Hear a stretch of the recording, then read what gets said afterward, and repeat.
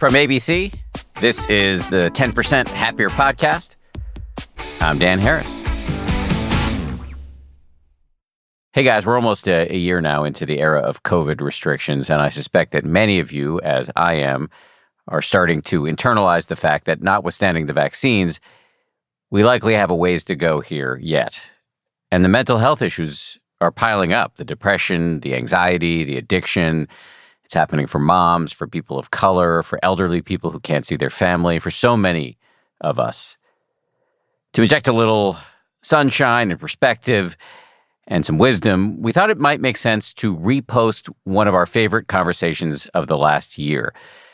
Pema Chödrön has seemingly been trying to prepare us for this pandemic for years through a series of popular books with titles such as When Things Fall Apart, Welcoming the Unwelcome, and The Wisdom of No Escape. I hasten to add here that even though her book titles are a little severe, as you are about to hear, Pema Chödrön herself is anything but a gloomy person.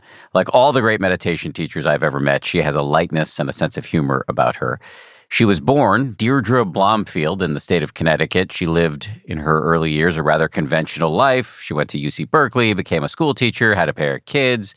But after a rough divorce, she found herself adrift. And during this time, she discovered Tibetan Buddhism. She went on to shave her head and become a nun, and she is now in her mid-80s, and she lives in rural Nova Scotia, where she's the director of Gampo Abbey.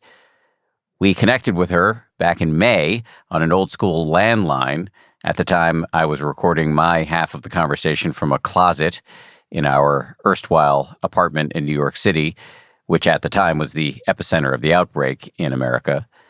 In this conversation, you're going to hear us talk about how to actually welcome the unwelcome, how to befriend your demons, how to sympathize without being stupid, how to lighten up in the face of fear, and how to embrace chaos as, and these are her words, extremely good news.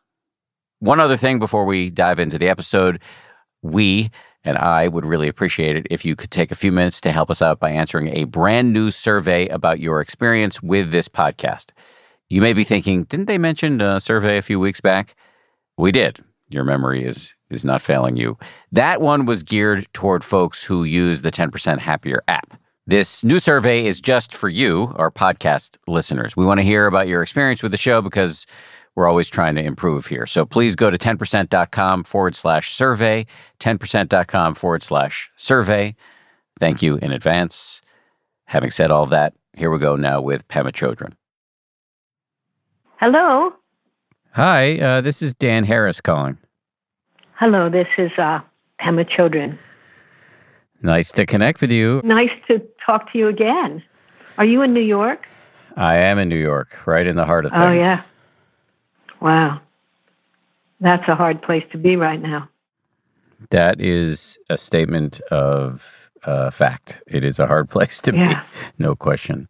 How are you? Situate us. Where are you exactly, and how are you? I'm good. I'm very well and very healthy and good. I'm in Nova Scotia, and I'm at Gampo Abbey, which is very remote in a kind of a very natural setting on the ocean, far north in Nova Scotia on Cape Breton Island. And we've had to close to anyone coming in, but the community, it's like we're, as they say, sheltering in place. We're all sheltering in place together and just doing what we were doing before, you know. So, but we're very aware, of course, heightened awareness of what's happening with the virus and the amount of suffering and death. So that's very strong. But in terms of being healthy, we are. And in terms of, you know, being able to, our life is not claustrophobic, I guess you could say that, you know. So we feel fortunate that way. Well, I'm glad to hear that you're relatively unaffected, but I also hear that you're saying that you can't help but be aware of the global situation. Oh, yeah. Very much so. Very much so. I was looking at some of your book titles just read them back to you. But when things I fall hear they're apart, selling well. welcoming the unwelcome, comfortable with uncertainty, the wisdom of no escape. I was thinking it's like you've been trying to prepare us for this for decades. That's true. It's true, actually. When my primary teacher, Chödrön Trungpa, was alive, he taught a lot about difficult times will be coming, and you should be preparing yourself to be strong and resilient and compassionate so that when things are difficult, it's like rather than catch the flu, you'll be there to help people, So that made a big impression on me to train in working with difficulty when it wasn't so intense, and everybody had plenty of difficulty to work with. But I was always thinking of things getting worse globally. Yeah, so the book titles somewhat reflect that, an encouragement to work with your heart and mind so that you could be sort of steady and able to be of benefit in these times. I suspect people listening to this are thinking to themselves, in all caps, how do I welcome the unwelcome? How do I become comfortable with uncertainty? How do I, your teacher has a quote, chaos should be regarded as extremely good news. How do I do all that? Sounds great, but how do I do that? Yeah, well, it's like now I make a pitch for the books, which are filled with instruction, So the basic thing is to have a meditation practice in which you become increasingly self-aware. You're able to self-reflect, and you're conscious of your own habitual patterns and your own tendencies towards fear or aggression or whatever it might be, self-aggression, aggression towards others. And then the teachings are about when you can acknowledge what's happening with you, then the teachings are don't make yourself bad, Don't turn this into some kind of enemy, but cultivate a kind attitude towards your own habitual patterns. And don't act them out, but don't repress them, but be there, get to know their energy very well with a kind and open heart and mind. So even that might sound good, but then the question is, well, how do you do that? But you do it by starting to meditate. People have many different styles of meditation, but most Buddhist meditation has a lot of similarity to it. And it's all about open acceptance of whatever arises without getting caught in good and bad thinking.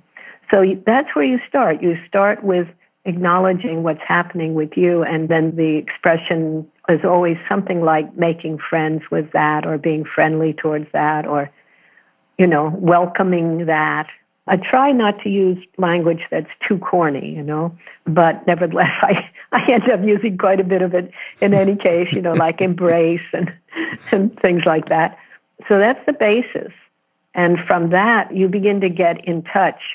As time goes on, you begin to have confidence, really, that fundamentally you are a good person and you have habitual patterns to work on, but you have the strength in you to do that. And it takes a lot of patience and sense of humor, but you work with yourself that way. And that doesn't maybe sound so in a linear way, how that adds up to being able to be comfortable with uncertainty. But in fact, that's where it leads you, because you get comfortable with the unpleasantness or the fear-producing quality of seeing yourself so clearly, But then the idea is to make friends with that. So then the other thing that's always taught is that to the degree that you can be friendly to yourself, you will be friendly towards others. To the degree that you can make friends with yourself unconditionally, you'll be able to have an unconditional regard and openness to other people. So it's kind of twofold, you become more and more, if not comfortable, at least very familiar and not running away from uncomfortable feelings of all kinds. And it builds a kind of resilience and confidence that allows you, for instance, now, all the various things that are being triggered for people just being in isolation, everything from rage to just being irritable to being very afraid, and loneliness is a big one. And there's a lot of uncomfortableness associated for many people with being quarantined, so to speak, or having to stay put. So it starts there that you're already prepared for that kind of experience. So does that help at all? It does. I mean, I'll just amplify your point by maybe just adding that in my own practice, which is very young, especially compared to yours, but just over a decade long, I've really seen a shift. And I've talked about this before on this show, so I apologize if I'm being repetitive to listeners, but I've really seen a shift in the last couple of years where initially I was trying to be mindfully self-aware of whatever is coming up. It had a clinical kind of a coldness to it, and maybe even some aversion that, okay, I'm seeing the selfishness, or I'm seeing the fear, or I'm seeing the anger, but kind of with gritted teeth. And over the last couple of years, as I've done more, and this is from the Theravada tradition, and I know you're more from the Tibetan tradition, but I've done a more loving kindness practice. I think in the Tibetan tradition, you call it the Tonglen practice. And I've noticed that that warming up of my own sort of inner weather has allowed me to do, I believe you used the phrase in one of your books, making friends with our own demons, and to have a certain sense of humor about it. Or the great teacher Ram Dass once said that it's not that your neuroses go away, but you become a connoisseur of them. And I can see that showing up in this time where my historical depression and anxiety is peaking, but it's not gaining as much of a foothold as it otherwise would, because I have the self-awareness and some sense of humor and warmth toward these patterns as they arise. Does it sound like that's an appropriate build on the points you were trying to make? Absolutely. That says it beautifully. Yeah, that's exactly the point I was trying to make. And also in Tibetan Buddhist, there's also a version of metta practice, of the loving kindness practice that you're referring to. And that warmth is very important, That warmth is very important. So clear seeing, but I use the word kindness, but warmth is another word. Yeah, it is amazing how it prepares you for difficult times. And that's another book title, right? When things fall apart. So kind of prepares you for that. But as much as I feel that, just again, speaking for myself here, that I'm maybe handling this current situation a little bit better than I might have, I don't know that I'm actively welcoming the unwelcome. And I don't know that I'm actively viewing this chaos as excellent news. Yeah, well, no. There's too much suffering, I think, to view it as excellent news. And so I think it's just that you keep your heart open to the situation, so that to the degree that you're able, and that ebbs and flows, Some days yes, some days no. Some hours yes, some hours no. But there's more resiliency. And so the word welcome, I think you must have to have a sense of humor about the word welcome, But it is the idea of warmth toward whatever is arising, rather than you're a bad person, or you're not doing it right, or there's something wrong with you. That's very deeply held feeling. And then when the outer circumstances are very difficult, it tends to bring out these strong, you might say, more negative qualities in all of us.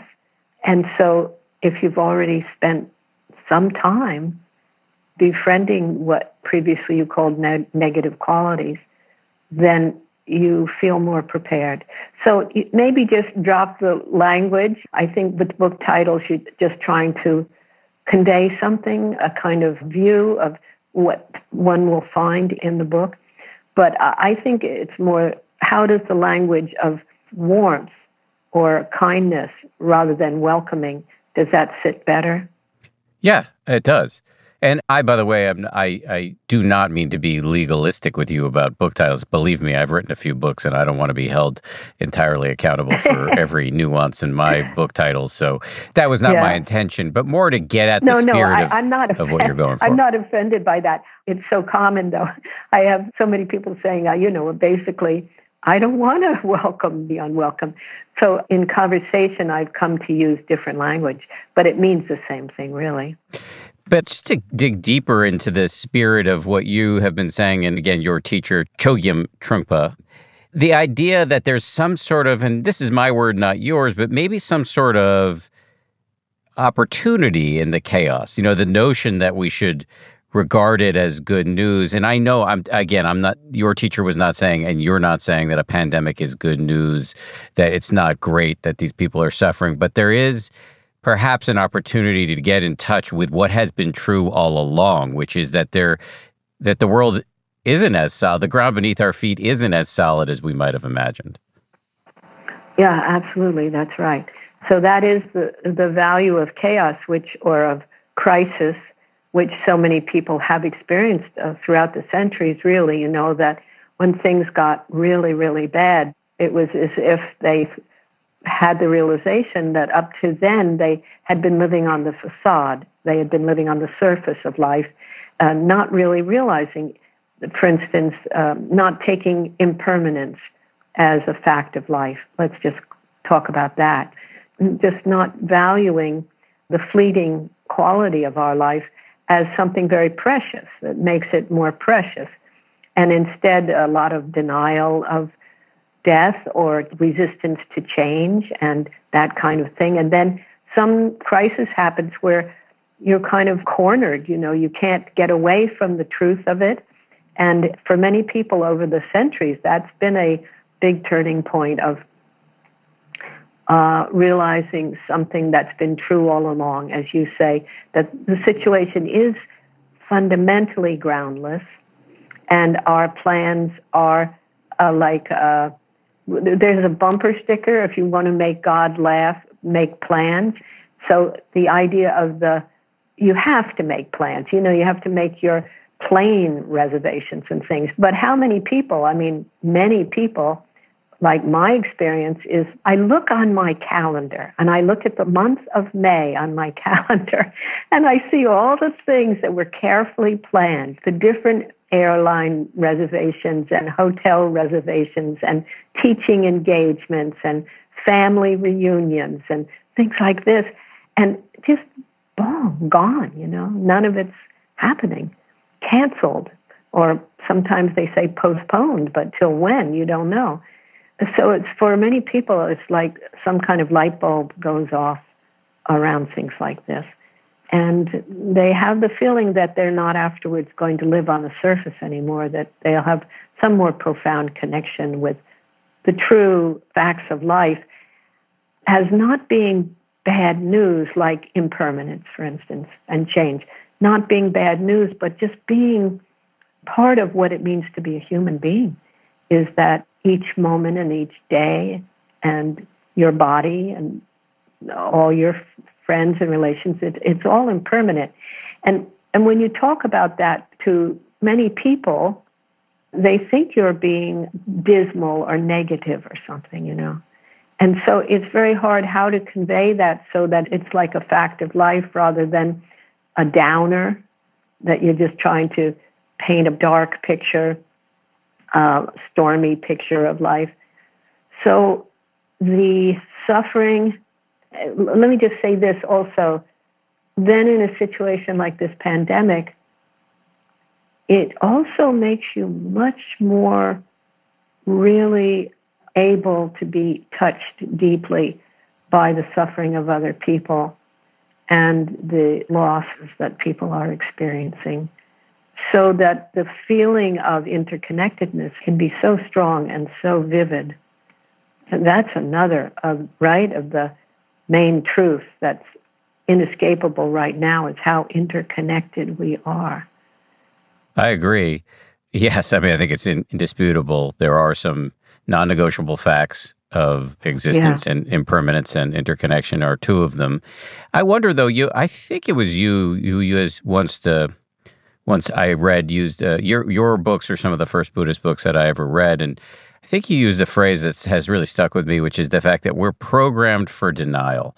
And, we're in an impossible situation in which to make forecasts. But you talked, and I agree with you, that crises and moments of getting in touch with the aforementioned non-negotiable truths of human existence can be times where we wake up, but we also can pretty easily go back to sleep. And so I wonder, do you imagine that this crisis could be a time where it could affect some fundamental changes on us as a species, or do you think we're just going to go back to shopping as a way to deal with our problems? Yeah. Well, that's the big question. I don't really have a prophetic sense of it, but in this sense, I do see it as a big opportunity. And many people will take advantage of what they've learned through this. But I think when things are extreme, it often gets very clear that people either grow from it or their denial and even the sense of fundamentalism gets stronger. The fear gets stronger. And so digging in your heels more and more, even more than before, gets stronger. So, for someone like myself, I find that frightening, and I'm committed to not having that happen, staying awake and to the teachings or the messages of these indisputable facts of these times. But so I don't know.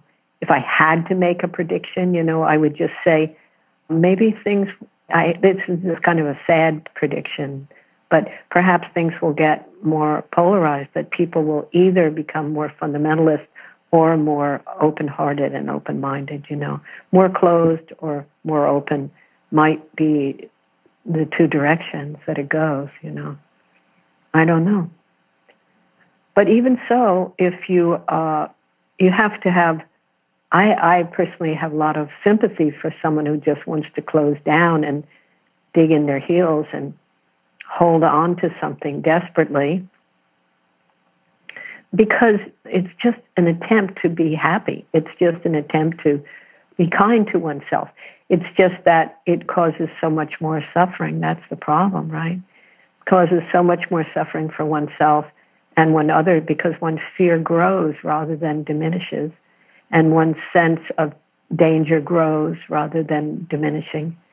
Whereas if you're opening more and more, you feel more and more comfortable with uncertainty, more comfortable with what life is presenting to you, or at least more flexible or ready to work with whatever might come, something like that.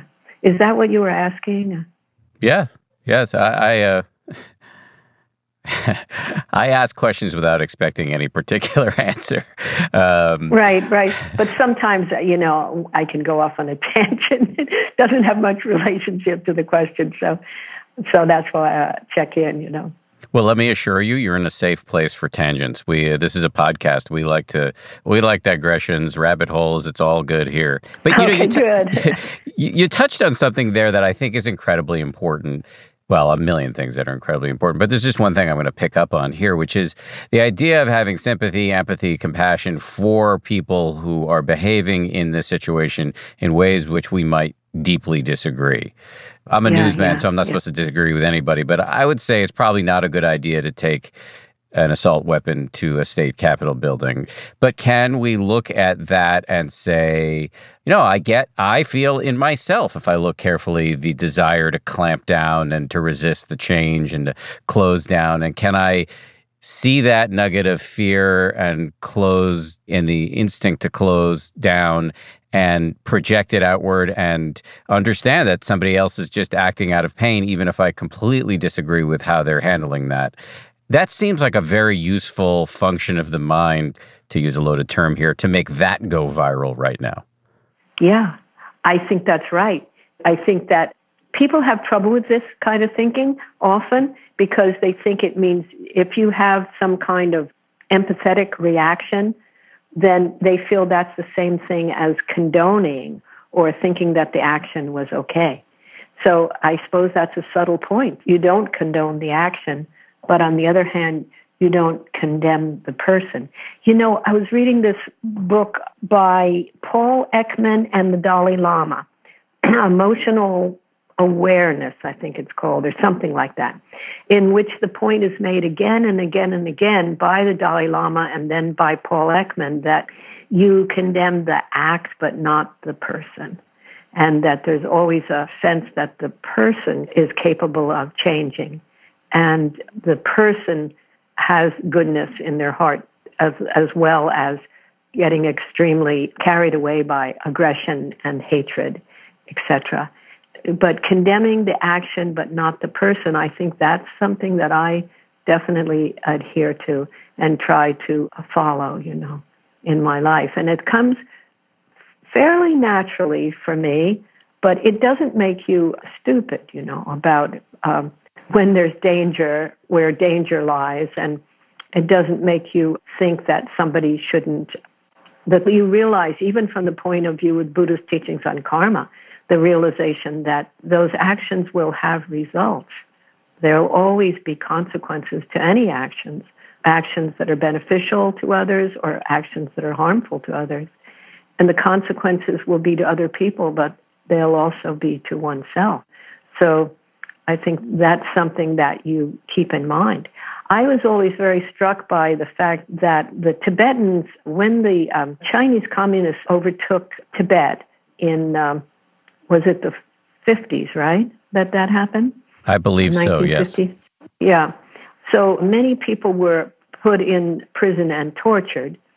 And I've heard so many accounts. They say, I read once this study that I've never been able to find, but I read this study about someone was very intrigued by how could people who had been tortured on a regular basis very brutally, how is it that they could come out of that without post-traumatic stress, which was an observation that people did come out of it without the post-traumatic stress, I guess many of them.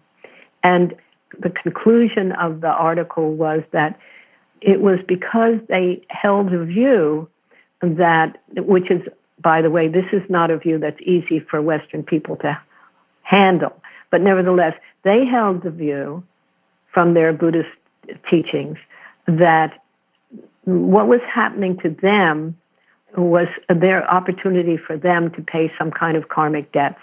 But their real worry was for the people that were torturing them, because they were creating such hellish future circumstances for themselves. And so someone asked this one monk, were you ever afraid? And he said, yes. And then they said, what were you afraid of? And he said, I was afraid that I would lose my compassion for the people that were torturing me. So that's a very extreme example of this ability to see, to look at things very differently, in terms of who's creating the suffering here in this situation, for themselves. So I don't know. That reminds me of, you don't have to even believe in rebirth or karma. I've done a few stories as a reporter over the years with people who were wrongly convicted and spent decades of their lives behind bars. And afterwards, I would ask them, are you angry? How do you... I would be angry. And to one, the men I interviewed who were in that situation said to me, if I give in to that anger, it will consume me. They just spoke very eloquently about the disutility of that kind of rage and bitterness in terms of their ability to move forward.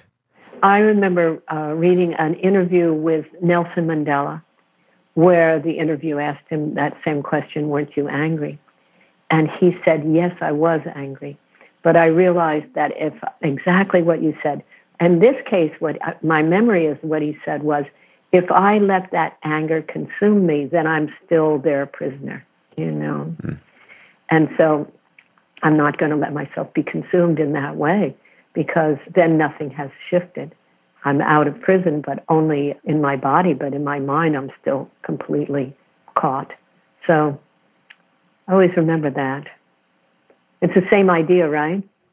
I think it's exactly the same idea, just articulated in a different way. Right. So how do we want to endure the hardships? Where a friend of mine wrote to me something about this on text, that he said, I've been through crises in my life where I had the crisis and then I had all the rage I was adding on top of it. I'm not doing that this Yeah. time. Yeah. Good for him. Good for him. Yeah, that's the idea. That's the idea right there. But there's that thing about you're poisoning yourself. You eat rat poison thinking that the rat will die. So, but it's you that's suffering from the whole thing. Yeah, that's right. So that's a wise person who texted you that. Much more of my conversation with Pema Chödrön right after this.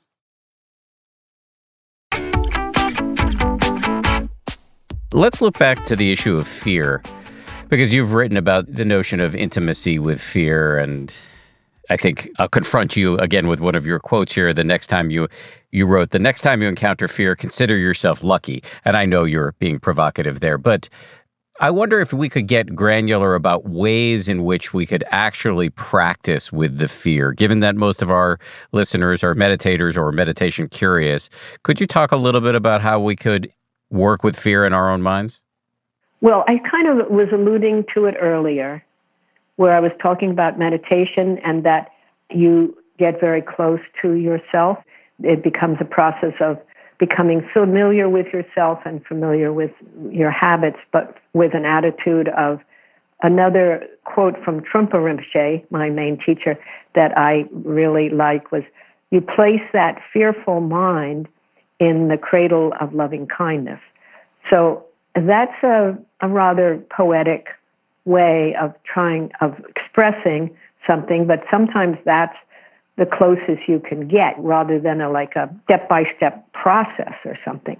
But I do think that's the key to working with fear, is placing it in the cradle of loving kindness, which is to say, acknowledge, then some sense you might have to really notice what you're saying to yourself, like what the storylines are and how they are escalating the fear, exaggerating the fear, heightening the fear. And then through meditation, you learn all styles of Buddhist meditation. You learn to let the thoughts go and just come right back, and in this case, come back to the maybe physically embodied, how do you feel in your body? So let's say, okay, so in terms of step by step, it's something about through meditation becoming aware, being able to acknowledge with kindness, and then being embodied, like come into your body to the degree that you're able through your meditation practice, letting thoughts go. They come and then you let them go. And rather than feeding them and escalating them, with the realization, with the kind of understanding that the thoughts are going to cause you a lot of suffering because of the fact that they, like pouring kerosene on the fire to put it out, you think if I could just think my way out of this, I wouldn't have to feel this fear. But in fact, all those thoughts are causing you more pain. So letting the storylines come and go, not making them bad, but being aware of their power to cause you to suffer. So letting storylines go and go to your body, feel the fear in your body, wherever it's contracted.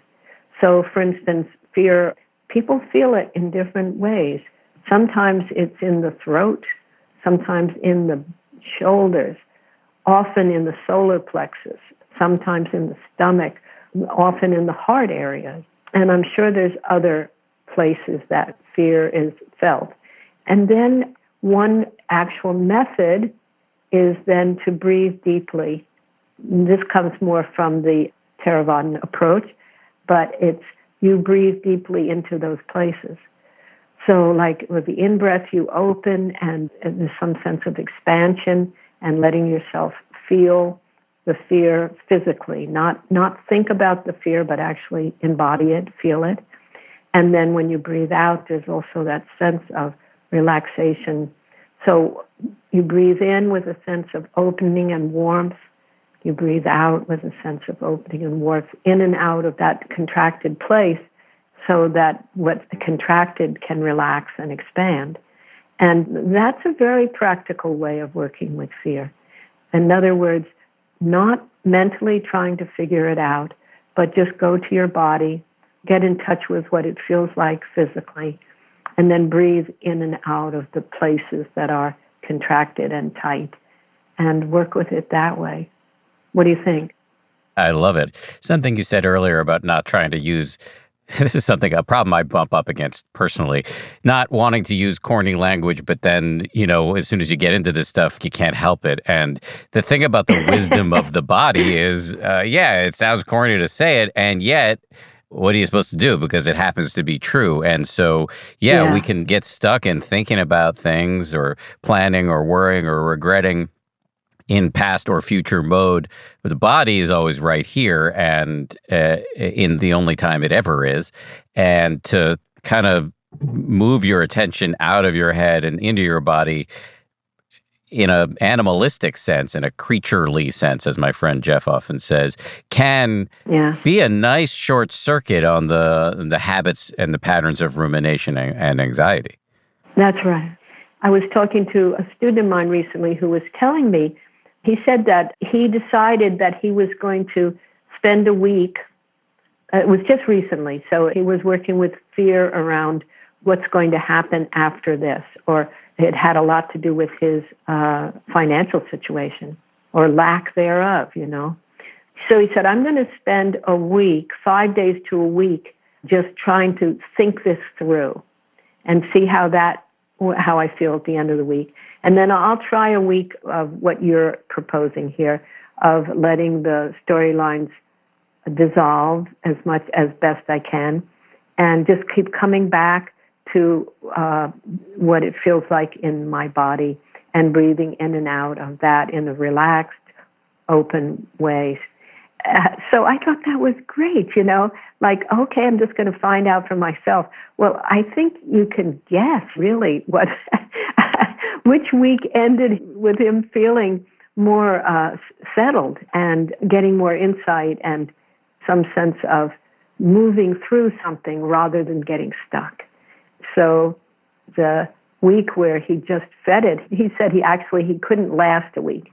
He said when he started doing that consciously, when he was very aware that that's what he was doing, almost like a practice, he just could not keep it up because it was so excruciating. So then he tried the other, and he said it was just something to do about the fact that the way he put it was there was nothing between me and the feeling. It was just right there. That's all that was happening. There weren't thoughts in between. There was nothing. I wasn't distracting myself. It was just very direct and dealing with the immediacy of my experience, he said. And that he felt was just that he was dealing with the immediacy of his experience, even without the breathing in and breathing out, was so much more settling for him. Felt so much more on the mark, felt so much more accurate and genuine and helpful.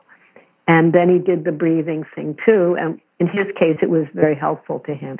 It's not that helpful to everybody, but there's nothing, I don't think, that's that helpful to everybody. There have to be various methods for this kind of thing.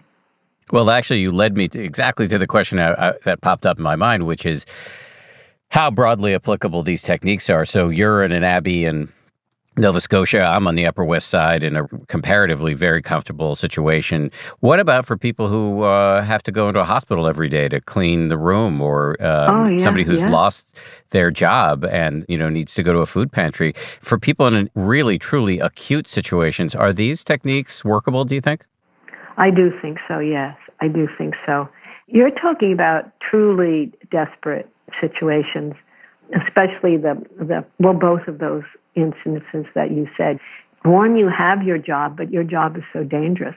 And the other, you were just scraping by with your minimum wage job before being able, barely able to pay the rent or buy the food or feed the kids or whatever it was. And now all of that's gone and the schools are closed. It's just like a nightmare. Yeah, I've talked to people who work in the hospitals, had a number of talks with some of them, and this kind of technique has been very helpful to them to just go in and be there for people. Otherwise, they say, before it was like they just didn't know if they could go in. They were so afraid of contacting the disease, even though they had lots and lots of protection and all of that. They were so afraid, and so they worked this way. And then I've talked to inmates in prison who find this technique extremely helpful. So I haven't had the opportunity, which I would very much value, but to start to have conversations with people that have lost their employment. Actually, I had one. It was a man who, he and his wife have been building a business, a kind of a nature resort for almost 30 years. And it's never been a big money maker, but they've always been able to make a living, and they always felt it was so worthwhile and gave them a lot of joy, this particular work. So now he was almost in tears talking to me because he said, we have bills to pay and everybody is canceling. All the people that were signed up to come for the summer season, every single one of them has canceled, and we have our bills to pay, and what are we going to do? And he said that the only thing that was helping him and his wife was this kind of meditation. And that was actually a big help. So there is one person that I talked to whose whole livelihood was gone, gone. The other thing I haven't heard anything about, but I feel great concern for people where there has been a history of violence in the family and they're now all cooped up together. That's very frightening to think about. And I haven't even read one thing about that, but it must be going on quite a bit, I would think. Terrifying kind of domestic situations because of all of this.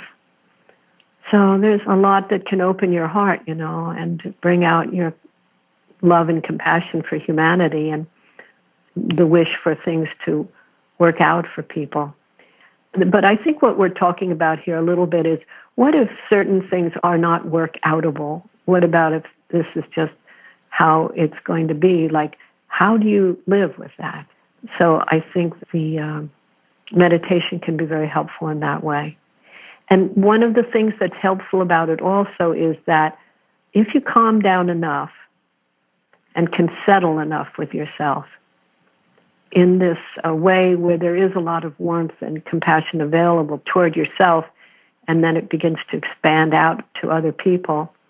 When you can do that, sometimes when you can calm down like that, I use that expression, calm down, but settle maybe, insights come to you about a new, fresh perspective on what you might do, how you might handle it differently. So, for instance, the man I was talking to you about, whose business is falling apart, has just dried up on him, and he has to pay his bills. He said that his children, who are in their 20s, they never showed any interest in the business, but now they're coming up with all these fresh ideas about how they might work with things later. And so it's those kind of insights that have the opportunity to come up if you settle. And then the benefit to other people is undeniable. The story I've told many times recently is Thich Nhat Hanh's writing about the boat people leaving Vietnam, going out into the sea, and the pirates coming, and knowing that the pirates could kill everybody on your boat, could rape all the women, just knowing what horror might be coming. He said if one person on the boat remained calm, it had the ability to calm everybody. And I think that's something that I have in mind a lot, is wanting to be that person on the boat that could have that impact on other people. And then if you're just honest with yourself and say, I'm not there yet, I'm not that person who can stay calm, at least you have you can contemplate the effect of that calmness on you. And it gives you motivation for why you might practice in this way. So What do you think? I think that I agree with everything you said, and that I am really grateful to you for spending so much time talking to me and the folks who listen to this show. I'm very grateful. Thank you. You're very welcome, and may we meet again, and we'll see where this all goes, right? Yeah, now's the time to get in touch with the fact that we don't know. We don't know. We definitely don't know. That's right. Okay, lots of love, and may you be well and stay healthy there in New York. Thank you. Right back at you. Wishing you safety and, to the best of your ability, ease all the way up there in Nova Scotia. Okay. Take care. Thank you. Bye-bye. Thanks again to Pema. That was a great conversation and worth reposting. Before I let you go, a quick announcement. We are on the lookout for a senior meditation producer to work on courses and other content for the 10% Happier app. This is an incredible opportunity for somebody who's got deep knowledge of and passion for the Dharma and who has also got some experience with curriculum design and content production. You can find the job posting on our website, 10%.com/jobs. I don't know if this is a good thing or not, but if you apply for and get this job, you'll work with me sometimes directly. So go for it. This show is made by Samuel Johns, DJ Kashmir, Maria Wertel, and Jen Point, with audio engineering by Ultraviolet Audio.